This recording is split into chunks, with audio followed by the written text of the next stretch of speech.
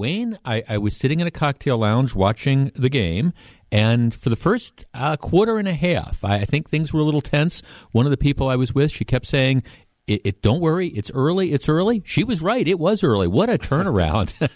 Yeah, and it's interesting because you're right. For almost the entire first half, the Giants had, the Green Bay offense under control. And this is the best defense we've seen this year, in my opinion. And, it took a while for Aaron Rodgers to kind of find the key and unlock that defense. But once he did, they got a short field for that first touchdown drive that they had right before halftime, and that made all the difference in the world. And, they go from 6-0 down, and they could have been a lot worse than that, to 7-6 up, and then they got the ball back right before halftime and hit the Hail Mary, and all of a sudden it's an 8-point lead at halftime when the Giants had really outplayed them for most of the first half.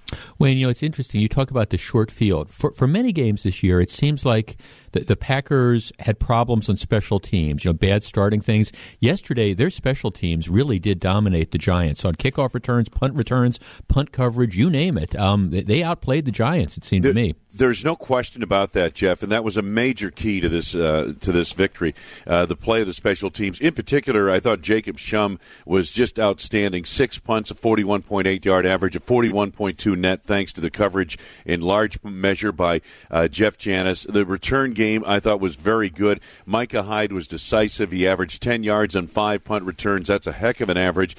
Janis on 3 kickoff returns, 77 yards, a 25.7-yard average. The Packers owned the special teams, and, the Giants had good special teams coming in, so this was a major turnaround for the Packers.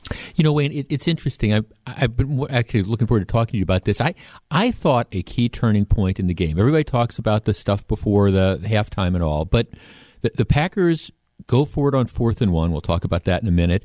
Fail. The Giants go down. They score. It's 14-13. The game very much in the balance relatively early in the third quarter.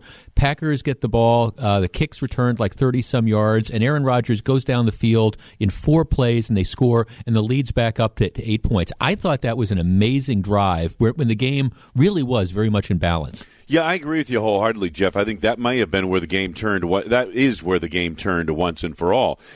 You're right. The Packers gambled on that 4th down call, didn't go their way, and 2 plays later, the Giants are in the end zone on a 41-yard touchdown pass to Tavares King. Now, at that point in time, you got to wonder, all right, here we go. What's going to happen now? They got the good kick return, as you mentioned, and then Rodgers really, I thought what I saw on the offense, people ask what was the difference in the offense in the second half. They went to more quick hitting passing. You know what I mean? Mm-hmm. It wasn't a matter of Rodgers going to drop back deep and bide his time and buy time and wait for somebody to get open. They just went like, okay, we're going to go quick slants, maybe a cross here or there, that type of thing. Get the ball out quickly, on time, on rhythm, and that got the offense on track. And that's what you saw in that quick 4-play, 63-yard drive, resulting into the 30-yard touchdown pass to Randall Cobb. Right, and some great running by the receivers, the yards after catch. They'd catch the balls on slant, and you'd had several of them that then went 20 or 30 extra yards on that. So it was get the ball out there and watch them pick up yardage. Yeah, no question about it. And so they answer, and now it's 21-13. Later they added a Mason Crosby field goal, and I really thought the end of it really was when Randall Cobb caught that 16-yard touchdown pass from Rodgers early in the fourth quarter, 9:19 to go in the fourth. That was pretty much it for New York. They were done after that. Our numbers 414-799-1620, 800-877-1620. That's the Accunet Mortgage toll-free talk line. We are joined by the voice of the Green Bay Packers, Wayne Larrivee, on a great Monday. Wayne, let's talk to Dave in West Bend. Dave, you're on 620 WTMJ. Good morning. 4:32 yesterday afternoon when Jordy got hurt, you could see on the sidelines that expert next man up attitude, very similar to the 2011 season. Just prior to that, you could see Jordy in the huddle. He looked there. I looked at him. You see it on TV. He looked cold, and the whole just looked lazy. And then when he got hurt, the whole team just went crazy.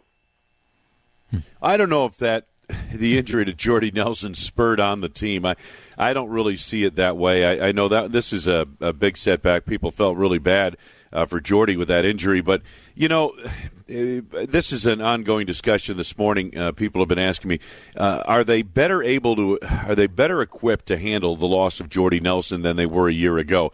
And the answer to that question is yes, because of the improvement of Davante Adams. A healthy Randall Cobb certainly will help. The emergence of Jared Cook. Now, Cook's numbers aren't usually spectacular, but he makes key plays out there, key third down pickup here or there. He's somebody, when they split him off the line, the Giants had to cover him like a wide receiver. And, that his presence on the field, a tight end with that kind of presence, I think makes a big difference, and they didn't have that last year. Wayne, do you think the Jordy Nelson hit should have been penalized? I was watching that. It looked to me like the guy led with his helmet and smacked into Jordy's ribs, almost like he used the helmet as a weapon. I saw the helmet a little bit, but, I thought for the most part he hit him with the shoulder, and I didn't think it was targeting. No, I thought it was a clean hit. All right, we're going to take a very quick break. If you're on the line, please hold on. 414-799-1620 is the number if you want to join us. It's 8:42, Monday Morning Quarterbacks with Wayne Larrivee on 620 WTMJ. 8:46, Jeff Wagner, Wayne Larrivee, the Monday Morning Quarterbacks, News Radio 620 WTMJ. Wayne, it's amazing that play keeps working so many times. I know it. It really is. That's 3 Hail Marys at least we've seen. Actually, you could almost say 4, okay? One in Detroit. Right. The second one was in Arizona on a 4th and 25 when they hit Jeff Janis late in that ball game near the 50-yard line. And then a couple of plays later, they hit him in the end zone on a Hail Mary. So, and then this one yesterday, I've never. This is amazing. I mean, I'm a Catholic, and I've never heard of this many Hail Marys answered in my life. Wayne, let's talk to Tony in Milwaukee. Tony, good morning. Good morning, fellas. It's a good day. It is. Hey, Wayne, I like to ask, what's the purpose of having to gamble on that 4th down when you have an 8-point lead? I just don't understand that. It's a feel type of thing, I mean, I think Mike wanted to continue that ball control and keep the Giants' offense off the field, kind of wear down the Giants' defense. It's a feel, and, that's something you go with your gut feeling in a situation like that, and unfortunately it didn't work for the Packers. The 3rd and 1, they went up the middle with a play. They tried a little bit of a stretch play, but the Giants' defensive tackles are just massive and really hard to move out of the way, and the Packers struggled with that aspect of the field all day. Wayne, that is, for anybody who thinks they want to be a head coach, that's one of the all's well that ends well things, because can you imagine if the game had turned out differently, what the conversation about that play would be this morning? It very nearly did. I mean, the Giants swung momentum to the Giants, and they got that 2 plays later, they're in the end zone with that touchdown pass. Now it's a 1-point game, but again, Rodgers backed it up, and he got everybody off the hook with that big touchdown drive that followed. Speaking of Rodgers, the first touchdown to Davante Adams, where it seemed like Aaron Rodgers held the ball for about 8 seconds. I know I say this every week. I don't think that there's another quarterback in the league that could have made that play. The throw, extending the play, all those things. It was incredible. It was incredible, and the coverage, if I'm not mistaken, by number 30, Sensabaugh, was all draped all over. I watched the replay and said, how did they complete that thing? I mean, how did that get in there? But Adams made a great catch. I thought it was a circus kind of catch for him because the coverage was all over. And Rodgers, an incredible throw to get it in there. Amazing. Let's talk to Jerry in Brookfield. Jerry, good morning. You're on 620 WTMJ. Hey, good morning. About that fourth and one, sometimes you just have to try it. But what about, I haven't heard a whole lot said about Clay Matthews. Boy, after he went and stripped the ball, and then they're standing around looking at the dead ball, and he's got the sense to go out there and get it. That got him another touchdown. It did. And a great play by a great player. The other player who's going to be in the Hall of Fame, and I think Clay will be in the Hall of Fame someday as well. The other player is Julius Peppers, who can smell a Super Bowl, and that's been his whole focus the last 4 or 5 years of his career. He played exceptionally well yesterday, too, I thought, and really harassed the Giants' passing game. But Clay Matthews, typical. I mean, how many times have you been told, either in high school or on even lower levels of football, that play to the whistle? Just keep playing until you hear a whistle. And Clay Matthews was the only guy on that field who kept playing after that, looked like an incomplete pass. He never heard a whistle. He kept playing, pursued the ball, got the fumble 10 yards downfield, and set up the Packers on what was a game-clinching drive. Well, Wayne, you keep talking about, you were talking about Julius Peppers and the big plays, and he certainly had them. I mean, he was one responsible for one of the stops or the sacks right before that first touchdown that gave him the good field position. I mean, big guy that comes up with big plays in big games. Yeah, that's how stars are. Jeff, it's not the number of plays they make, it's when they make the play. That's the great player in a football game. Let's talk to Scott, who's calling us from Philadelphia. Scott, good morning. You're on 620 WTMJ. Good morning, guys. A couple of things. First of all, I just wanted to tell you that I always listen to the game online on my laptop in one room. So what I do is I go watch the game on Fox, and when something great happens, I run into the other room and hear Wayne and Larry. That is the only way. That is the only way to enjoy games. Absolutely. Just a quick question for you. When the Packers, or any team actually, are in a non-critical situation and the play clock is running towards zero, wouldn't it be better to take the 5-yard penalty rather than use a precious timeout? And that's all I have to ask. Yeah, no, I think that's a great question and point. And it's something I might even ask Mike McCarthy that, because there's a whole philosophy about that as well. You don't want to give up the yardage, but you're kind of right. I mean, you burn a timeout in a game like, well, we thought yesterday's game would go down to the wire. Thank goodness it didn't, but the Packers were out of timeouts kind of early in that second half. Unscheduled timeouts are never anything you want to sneeze at, and so that's a great point the caller made there. In that, why? Yeah, maybe if it's not a consequential situation, take the 5-yard penalty early in the first quarter or second quarter, whatever, and maybe save that timeout. Well, the first timeout they had to burn was when they had too many men on the field right before a punt. I remember. Right. I was thinking somebody's going to get chewed out for that. I don't know who, but somebody's going to get yelled at for that one, I would have to imagine. I believe that was where Kyler Fackrell was getting off the field late or something like that. I mean, it was a 4th down and 5 for the Giants, and the penalty would have given them a first down and could have, Right. Absolutely. Wayne, let's talk to Jeff in Oshkosh. Jeff, you're on 620 WTMJ. Good morning. Hi. I was wondering if Wayne had heard a stat that I heard, that Aaron Rodgers is the first quarterback in NFL history to have 3 consecutive games with 4 touchdowns and no interceptions. Interesting. Really? That's what I heard. I did not hear that. It's true. It could be. Also, I heard that there could have been 2 fumble recoveries on that play where Matthews got the strip sack and the recovery, because that giant player had his hands on the ball when Matthews knocked him over. Yeah, but he also gave up the ball, so it would have stood for Clay Matthews' fumble recovery anyway. But the big point being, though, as you mentioned, he was the guy. Matthews was smart enough to realize that was a live ball when lots of other people didn't. Wayne, I tell you what, let's take a very quick break. When we come back, let's look ahead, because you've got the Packers, arguably the hottest team in football, going against the number 1 seed, the Dallas Cowboys. So we'll see where that goes. 8:53, Jeff Wagner, Wayne Larrivee, the Monday morning quarterback, 620 WTMJ. Wayne Larrivee, Jeff Wagner. Wayne, that was another one. At that point of the game, I was just yelling, "Get down on the ground!" I was the same thing I said, because I've seen a guy. I can't remember if it was Darren Sharp or somebody who returned an interception years ago out of the end zone in the same situation, game-ending situation, and got injured and didn't play the next week. So, I was thinking the same thing exactly, Jeff. That was my thought exactly as he went down the sidelines. Get out of bounds. Just fall down, whatever. Really. Yeah, you've done. Okay, Wayne. Next Sunday afternoon, Cowboys and Packers, 5th game of the year. Cowboys come up to Lambeau Field, beat the Packers, actually kind of dominate the Packers, 30-16. Can we read what if anything should we take from that game? Is this a completely different time of the year? What do you think? That was quite a while ago. That's 10 weeks ago or more. But nonetheless, the Cowboys are still who they are, and the Packers are who they have become, which is a little bit different than what they were back then, if any of that makes any sense. So I do think there's going to be a little bit of a difference here in these two teams. Cowboys are rested; they're the healthiest team in the NFL. They have been all season long. It's part of the reason why they're 14-2. But those 2 rookies have been great. The key to the ball game will be, can you contain Zeke Elliott? And if you can contain him to around 100 yards, maybe put more of the onus on the rookie quarterback, that's what the Packers hope to do. But this is a better offense, a much better offense than New York presented. But the defense is not nearly as good as New York. I think the Giants had the best defense in the league at the end of the season.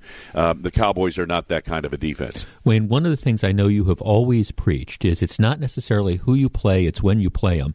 And I have to believe right now that there's no team in the NFL that really wants to play the Packers. No, and it's been like that for weeks, Jeff. I mean, coming down the stretch, people were saying, boy, should somebody knock off Green Bay, because that's the team we don't want to see in the NFC playoffs, and nobody was able to do that. The Bears almost did it, but were unable to get it done. And that's the thing that you look at these teams with momentum going into the final weeks of the season. You look at Pittsburgh in the AFC, the momentum they have. You look at Green Bay in the NFC. Some of these teams have been off, and they earned the right to be off for a week, but I'm not sure at this time of year that always is the best thing.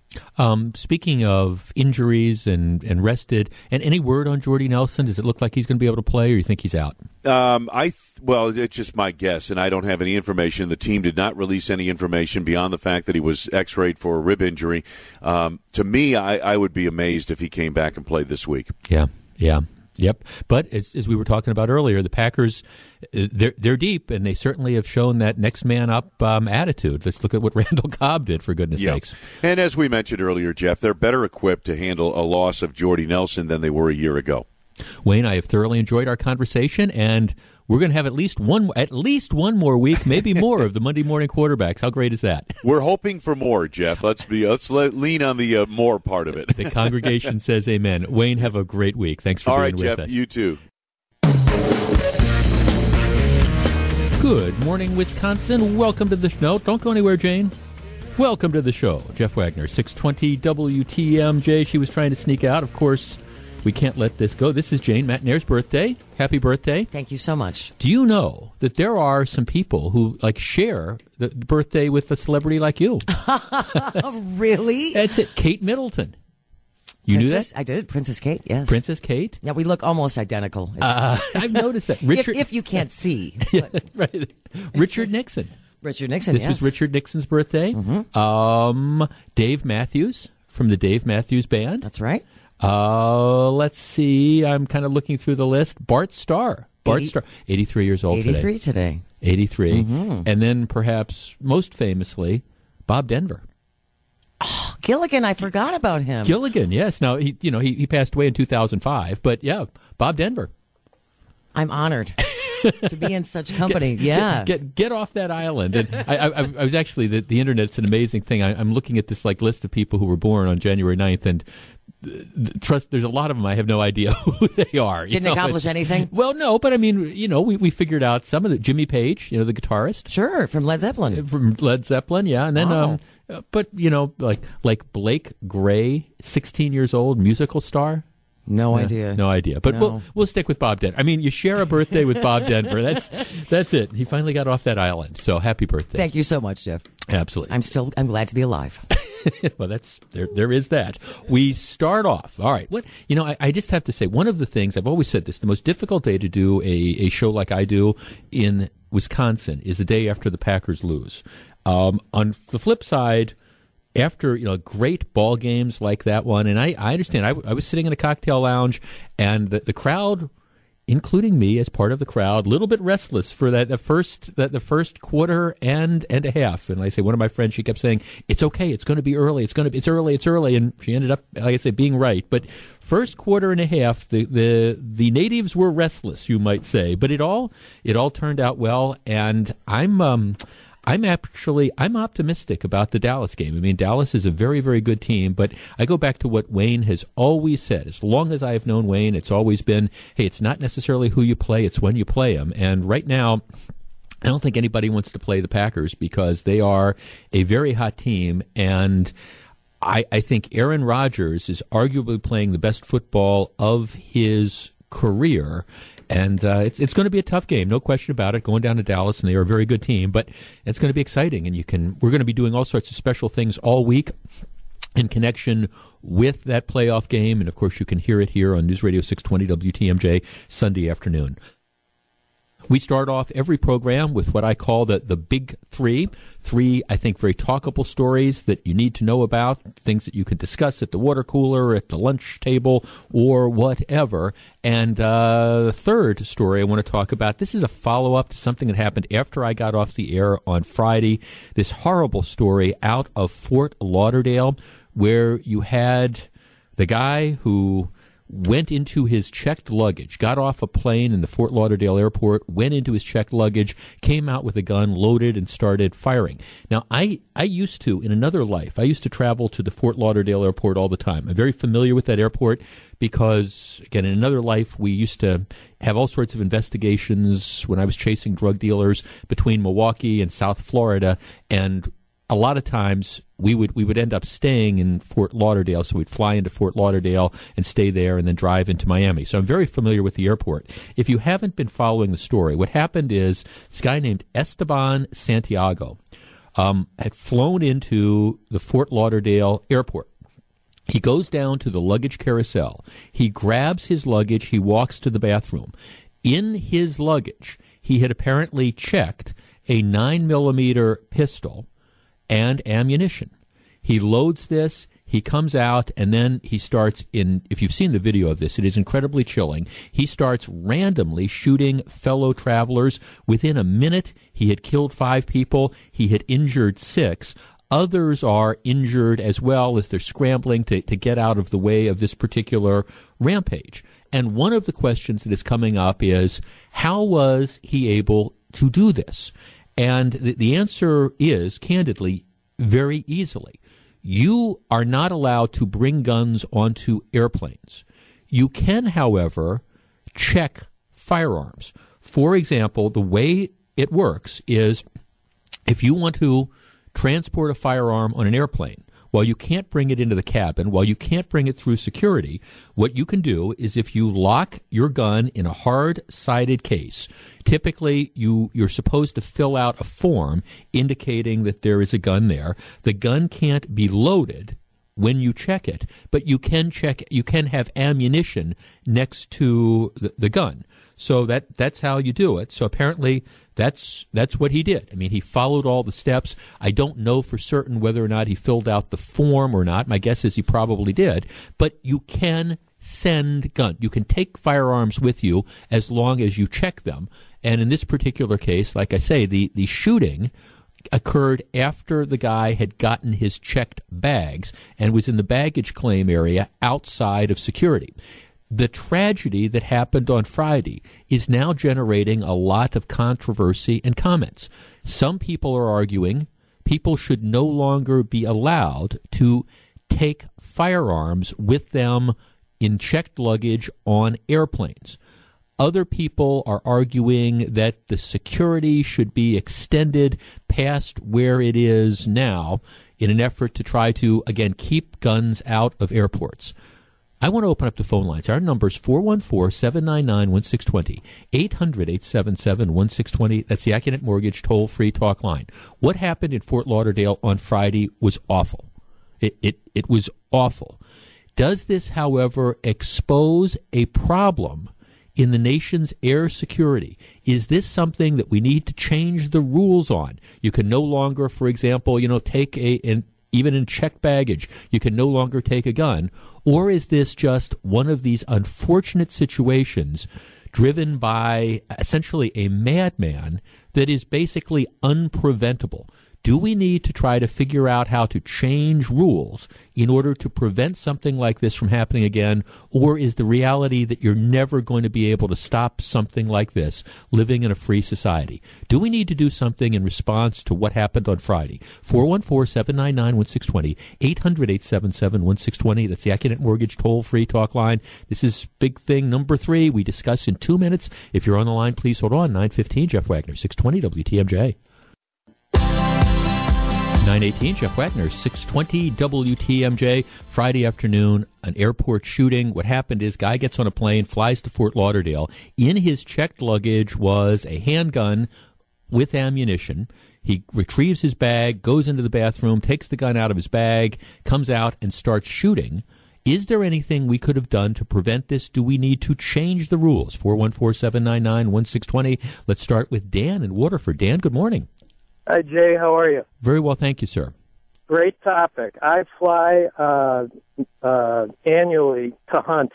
I go to Texas in March, right? And I go to Denver to hunt Wyoming in October. Right. The problem is, and every time when I check in, I check through TSA. Right. They check the gun. You never get to touch it. The problem is on the back end in the baggage claim. I've always thought it was. Now, when I fly to San Antonio from Chicago, and I do pick it up, I pick it up from TSA. When I fly from San Antonio back to Chicago, doesn't matter if it's Midway or O'Hare, it comes out. My gun case comes out on the carousel. Right.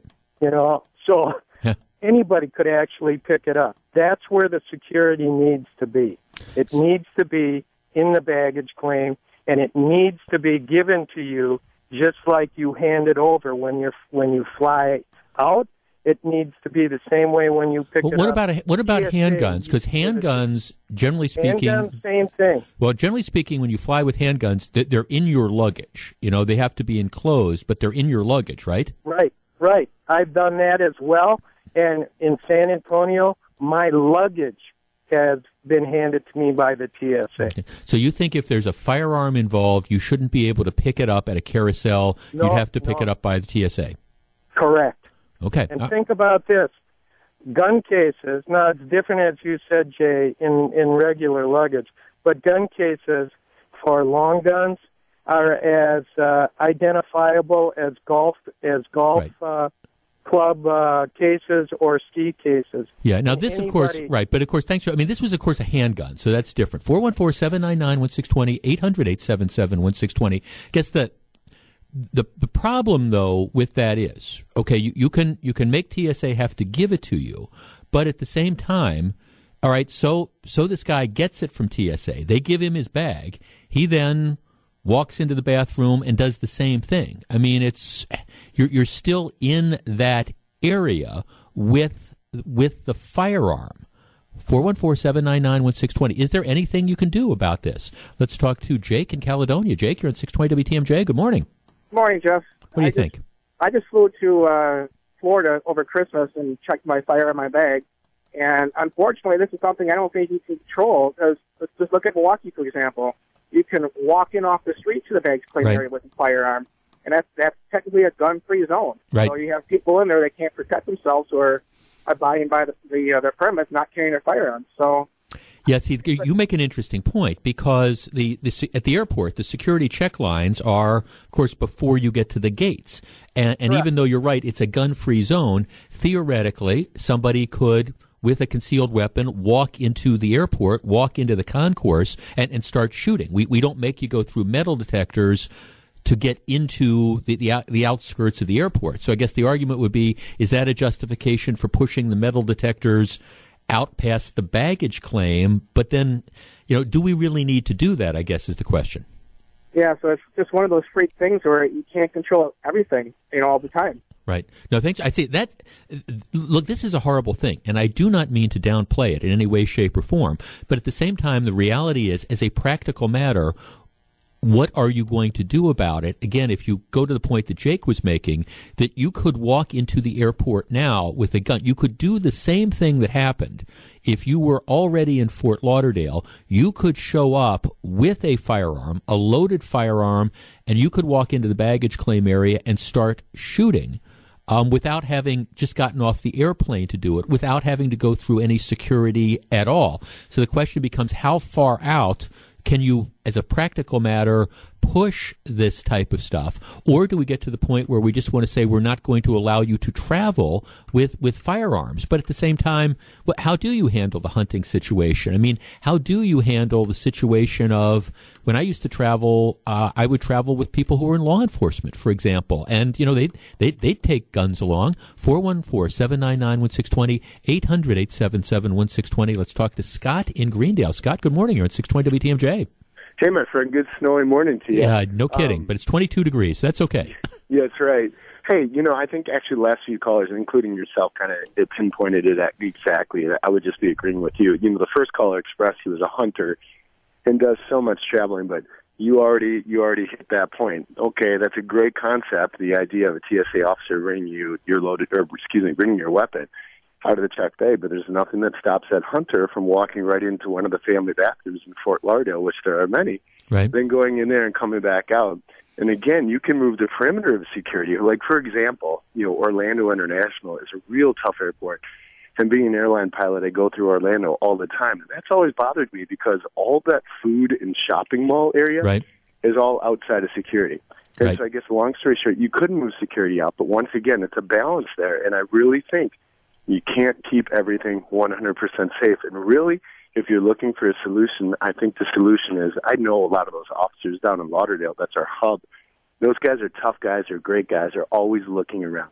Maybe the only thing I could think of is just a few more plainclothes officers walking around, trying to be vigilant, looking for people that look suspicious. Like, why did he just go from that TSA agent, grab his weapon? Actually, that's a really good point. Now that I think about it, with that one hunter, okay, that hunter did just pick up his gun from that TSA agent. Why is he walking into a bathroom with it right now? Right, but when you have the bag, why not? Why didn't you go to the bathroom before you got the bags? Exactly. Okay, but let me ask you, what about the idea, and some people are going to suggest not allowing people to fly with ammunition. Now, in this case, the way I understand the rules, you can fly with a gun. It can't be loaded, but you can have ammunition with it. What about the idea of not letting people fly with ammunition? Yeah, absolutely. So actually, I'm going through Recurrent right now. So every passenger is allowed 11 pounds of ammunition that is checked away from their gun in checked baggage. So in other words, it can't be with your gun in checked baggage. It has to be in a separate location. I don't know. Again, I guess that is an idea, and so I think you have to think about it, and it's on the table and being put on the spot like that. I'm not sure. But again, I just think it really comes down to, if you're sick, if you have if you have a cognitive disability from something or another, you will find the way. And maybe some plainclothes officers, maybe a little bit more of those officers walking around just trying to, some personality kind of. Right. No, I'm with you. No, Scott, thanks. This is the problem, because we want to find solutions. But the problem is, this appears to be a one-off thing. It's kind of like saying, okay, somebody started shooting at a shopping mall. What can we do? We're going to put up security measures. And I guess I understand you could say don't fly with ammunition. Of course, that is going to inconvenience a lot of people who are on hunting trips or whatever, who are now going to have to say, okay, we've got a reason for having our firearms. Now we've got to go find some place and go buy the ammunition. And of course, none of this is going to stop the person in Fort Lauderdale who has the firearm, who wants to drive up and get out in the baggage claim area and start shooting. Jane and Dousman. Jane, you're on 620 WTMJ. Good morning. Good morning. What do you think? Well, I kind of agree with the conversation they were just having. More screening is not going to prevent this. It's just going to inconvenience the thousands of folks that fly with firearms. Right. These are folks like you and I that have a right to the firearm. Something else needs to be addressed. These individuals, there's something that happens, someone that knows something. Right. These individuals have something wrong with them. Well, and in this case, there were all sorts of red flags about this guy. I mean, the FBI was focusing on him, knowing that there was something wrong. No, thanks. I say again, I understand. We want to come up with the, no pun intended, because it's serious, the magic bullet. We want to come up with a solution to these things. And I guess I'm sort of looking at this saying, I think this was a horrible situation. I think it was a one-off type of situation. I think you want to be careful not to have a knee-jerk reaction that's really not going to make any difference. Okay, we're not going to let you fly with ammunition. Well, all right, would that have forestalled this? Maybe. But if the guy was intent on doing this, then he's got his guns, he goes buys bullets, he comes back, he does the same thing. 9:27, Jeff Wagner, 620 WTMJ. Big thing number 2 for today, coming up in just a couple minutes.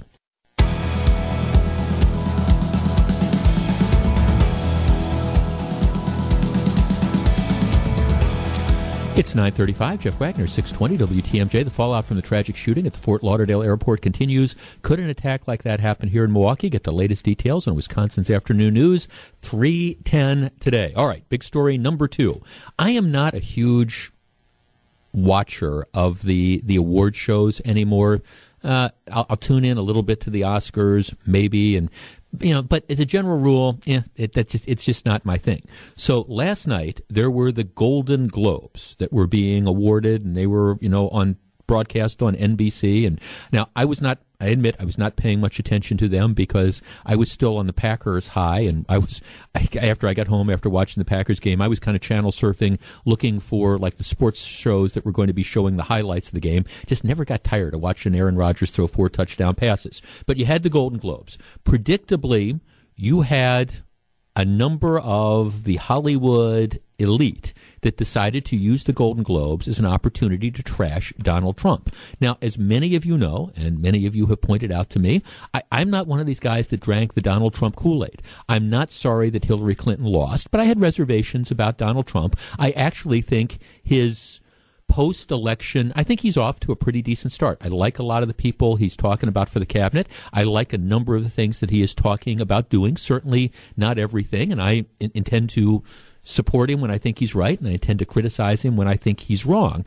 But I have been both amazed and disappointed with the level of hostility that has been directed at him. Oh, this is terrible. Whether it's all the protests or the people who continue to argue, well, Hillary Clinton won the popular vote, so this is not a legitimate presidency. No, you need to get over yourself. But one of the groups that is just not getting over themselves are the Hollywood celebrities. So maybe you have heard about this. I watched the 6-minute video of this. Meryl Streep, who I think is a great American actress. Going back to her days in Kramer versus Kramer or Sophie's Choice, I think she is a great actress. I want to give her due in that regard. She received an award last night from the Golden Globes for Lifetime Achievement. And instead of using this primarily as an opportunity to thank the organization for giving her the award, to thank the various stars that she worked with or directors or producers and all those type of things, she essentially decided to use the speech as a 5 or 6 minute opportunity to rail on Donald Trump, to which, she did. Now, she didn't mention him by name, but she went on. Now, she was a big supporter of Hillary Clinton. She went on this long, impassioned rant against Trump. She claimed TV and movie stars belong to the most vilified segments in American society. Okay, these, you want to talk about just a complete tone deafness. All right, yes, TV actors and movie stars who get millions of dollars for playing parts, they're in the most vilified segments of society. She talked about how Hollywood is crawling with outsiders and foreigners, and if we kick them all out, you'll have nothing to watch but football and mixed martial arts, which are not the arts. And then she talked about, the controversy involving Trump's alleged mockery of the disabled journalist, et cetera, et cetera. Disrespect invites disrespect. Violence incites violence. When the powerful use their position to bully others, we all lose. And then she goes on and on. Of course, she's greeted by big rounds of applause. And, oh, isn't this great inside the room? All right, I want to open up the phone lines. Our numbers are 414-799-1620, 800-877-1620. That's the Accunet Mortgage toll-free talk line. Now, I don't know if you actually watched the Golden Globes or not, but chances are you have perhaps heard about this.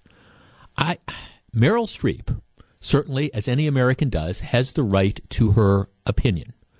At the same time, I think the last thing that average Americans want is to be preached to by extremely well-paid Hollywood elitists.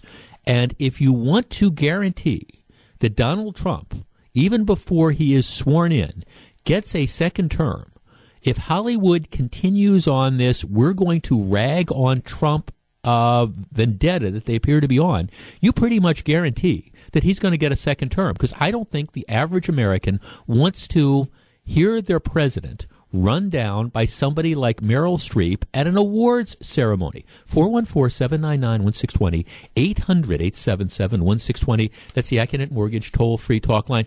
I will be honest, as I'm watching and I'm looking at it, and of course, Trump responds in kind, and whether he should be doing that or not, that's a whole different story. But at the same time, I'm sitting there thinking, these people, for the love of God, they just need to be told, knock it off. People, especially in these settings, for these Hollywood celebrities, don't care about your particular opinions.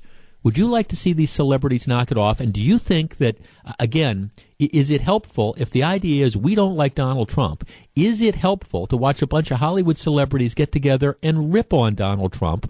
Or is that the type of thing that, candidly, is just going to make more and more people tune out to things like the Golden Globes or the Oscars or whatever? 414-799-1620, 800-877-1620. That's the Accident Mortgage toll-free talk line. And by the way, you will never convince me that one of the reasons that Donald Trump got elected was, I think, that there was a backlash that existed to, I don't know, being lectured to by some of these celebrities. 414-799-1620 is the number we discuss in 2 minutes. If you're on the line, please hold on. 941, Jeff Wagner, 620 WTMJ. 944, Jeff Wagner, 620 WTMJ. Table your tailgate plans and let us treat you with WTMJ's Run the Table Tailgate Giveaway. We're giving away some free food for your tailgate all throughout the playoffs as the Packers run the table. One lucky listener even gets their food delivered by Gene Miller before the game. Listen all day to WTMJ for your chance to win. WTMJ's Run the Table Tailgate Giveaway, courtesy of Bunzel's Old Fashioned Meat Market and Catering. Yeah, Bunzel's Old Fashioned Meat Market and Catering. Last night, Golden Globe Awards. Most of you probably did not watch, but Meryl Streep is getting a Lifetime Achievement Award. She uses this as a 5 or 6 minute opportunity to go off on an anti-Donald Trump rag. Really? Let's talk to John in Port Washington. John, good morning. Actually, it's Tom. Tom in Port Washington. Hi, Tom. Hi. First of all, honestly, we don't pay these actors and actresses to be given political speeches. Right. We pay to go get entertained by them in the movies or in the theater or whatever. And for her to take the time to just bash on Trump, I think is ridiculous.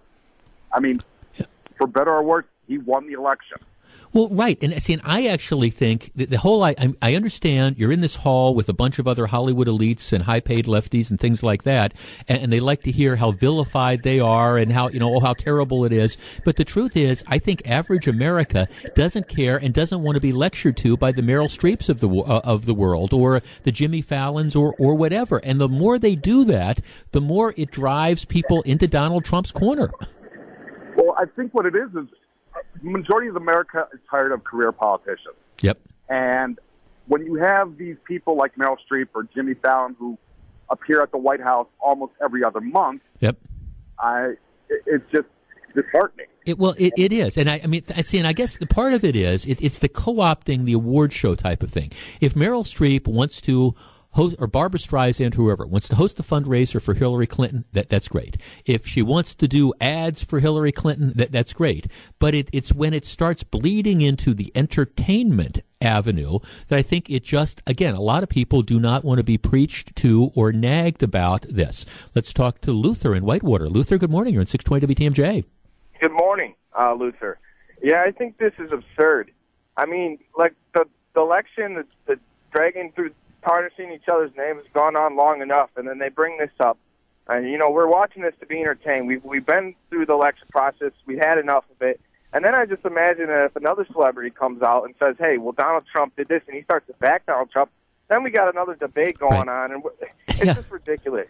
Yeah, it is. It's an awards show, for goodness sake. Now, if Meryl Streep wants to make a statement, okay, co-produce a movie about Hillary Clinton and talking about how awful it was that she lost. Okay, and then people can decide, do you want to spend the money and watch it or not? But again, I think for every one of these Hollywood elitists that go off on these rants, it just turns more and more of the average people off.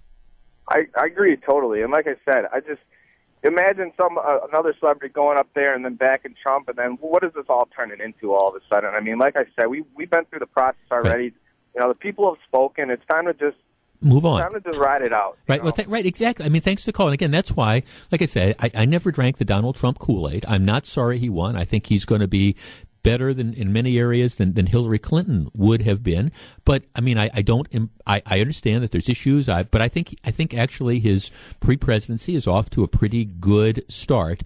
But for all these people who are these sore losers and rag and think that they are connecting, well, okay, maybe Meryl Streep felt really good inside, that auditorium, but otherwise, I think most of America is sitting there saying, for the love of God, be quiet. Dan writes, the more Hollywood elites persist in bashing Trump, the more they drive people who were not big fans to embrace him. I hope there is a backlash where fewer people pay for their movies and concerts. That may get their attention. No. He then writes, I didn't see the Streep speech, but I will note that on most award shows, award recipients are not allowed to drone on and on. Apparently, her speech lasted 5 or 6 minutes. Yes, usually they're allowed brief acceptance speeches before the orchestra fires up and drowns them out as they're escorted off the stage, unless, of course, they're making a political statement that they agree with.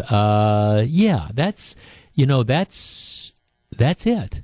And I think, again, if mainstream America ends up tuning out these people, it's the cluelessness, it's the tone deafness that's going on out there. And it apparently, again, I only watched the 6-minute recap. I didn't watch the entire show. But I'll tell you, even as somebody who's not necessarily a huge fan of Donald Trump, if all this is going to be for the next 4 years is every time you tune into one of these award shows or whatever, all you see are the hosts, mocking the President of the United States or trying to refight old battles that were decided in November, it's going to get really, really tedious, and more people are going to switch to things like watching football or martial arts or whatever. Coming up in less than 2.5 minutes, the top story that I think you need to know about today. It's 9:50. Jeff Wagner, 620 WTMJ. It's 9:53. Jeff Wagner, 620 WTMJ. Sunday was a tale of two halves for the Packers, but did it come at a cost? What's the latest on offensive threats? Ty Montgomery. Now, he went back in the game, I think, and Jordy Nelson. Greg Matzik takes a look at the injury report on Sports Central at 7:07 this evening. When we were talking to Wayne Larrabee, of course, about an hour ago, he said didn't have any inside information, but he thought Jordy Nelson, it would be unlikely that Nelson would be playing given what it looked like to hit. But I guess we'll find out more as time goes on. Hey, coming up in 15 minutes, it's Dealer's Choice, my most talkable story of the day. You do not want to miss that. Some developments on the national level. But here, big story number one. Over the weekend, the Department of Transportation released video of the fatal crash on Milwaukee's Hone Bridge. Now, we talked about this a little bit on the program last week. This was December 19th, about 8:30 in the morning. And you might remember this was a situation where we had snow, and then it froze. You had a lot of the glare ice, the black ice things, to the point that apparently the authorities had to close a couple of the on-ramps getting on to some of the freeway things because people just couldn't get up. Because what we've seen is you can drive in snow, but ice is just deadly. It doesn't matter. You can have four-wheel drive. You can have the best tires in the world. But when you hit patches of ice, you are going to lose control, which is one of the reasons why it is so very, very, very important for people. When you're driving in winter driving conditions, you have to be mindful of what those conditions are, and you have to approach at appropriate speeds. So anyhow, the morning of December 19th, it was a Monday morning, you had people who were driving over the Hone Bridge, and you had this horrible situation where a 27-year-old man driving a truck on the Hone Bridge lost control of the car, went over the bridge. The car falls, I think, 30 to 40 to 50 feet, lands upside down. The young man is killed. The 27-year-old man is killed. His name was Christopher Weber. There was a lot of speculation about this, a lot of different factors. There were huge patches of ice on the Hone Bridge. In addition, when they had plowed the snow, they had created, and I'd never heard this phrase before, but some people were saying, these were sort of like snow ramps. In other words, you had this snow that was piled up between the driving lane and between the wall, and the car kind of, when it went out of control, it sort of went up these frozen snowbanks, and that helped it, again, like a ramp, go over the edge. I don't know if that's the case or not. But over the weekend, the Department of Transportation released the video of the fatal crash. And it's very, very difficult to watch because you can see exactly what's happening. Guy's driving along. He loses control. The car starts to fishtail out. It spins around. You can see the man trying to correct the vehicle back and forth, loses control, and then the car ends up going over the ramp. Now, I think what you're going to find is that there's a lot of blame to go around in this, and obviously the guy was probably driving too fast for conditions. But what really stands out when you watch this video is how low the wall is along the Hone Bridge. Now, one of the things that happened is a number of years ago when they rebuilt the Hone Bridge, there used to be guardrails that added an extra foot to 2 feet, just metal guardrails that were attached to the wall. When they rebuilt the Hone Bridge, they did away with those guardrails. And so now you have, again, you've got the wall, but you don't have anything above that. Now, those guardrails, I don't know if you have a car or a truck that's driving at 55 or 60 miles an hour and it loses control in this fashion, I don't know that those metal guardrails are necessarily going to be enough to stop the truck from going through. But I guess my take on this was, it could not hurt. So you have a number of legislators who are raising these questions. And I think this is, a very, very fair question for the Department of Transportation and for officials. Why were those guardrails not put back up after you had the Hone Bridge reconstruction? That's number one. And number two, why aren't they there? Because, again, I appreciate that it would. Can you guarantee that it would have stopped what happened? No. But this is one of these hard questions. And if you drive over the Hone Bridge, again, you want to be careful. I recognize that nothing is going to be perfect. But I also recognize that, by putting up those guardrails, you perhaps limit the view and things like that. But it is amazingly low. It is amazingly low. And I think one of the things that's going to come from this tragedy is a re-examination of the whole issue of, should we reinstall these guardrails on the Hone Bridge to give that added level of security? Now, as we frequently talk about, this was a freak accident. There's no question about it. You had a combination of things that were going on. You had bad weather, you had the ice, you had the speed, all those different things. But at the same time, you look at how low that is, you watch this video, and I think it's really clear that a lot of people are going to be needing to answer some questions, including, why don't we put those guardrails back? That's big story number one. Coming up in less than 10 minutes, Donald Trump wants to build the wall. He now says Mexico's going to pay, but they're not going to pay right away, so we're going to front the money. But trust me, I'm going to make them pay. We're going to talk about that. I think it's the most talkable topic of the day, and it's coming up in just a couple minutes.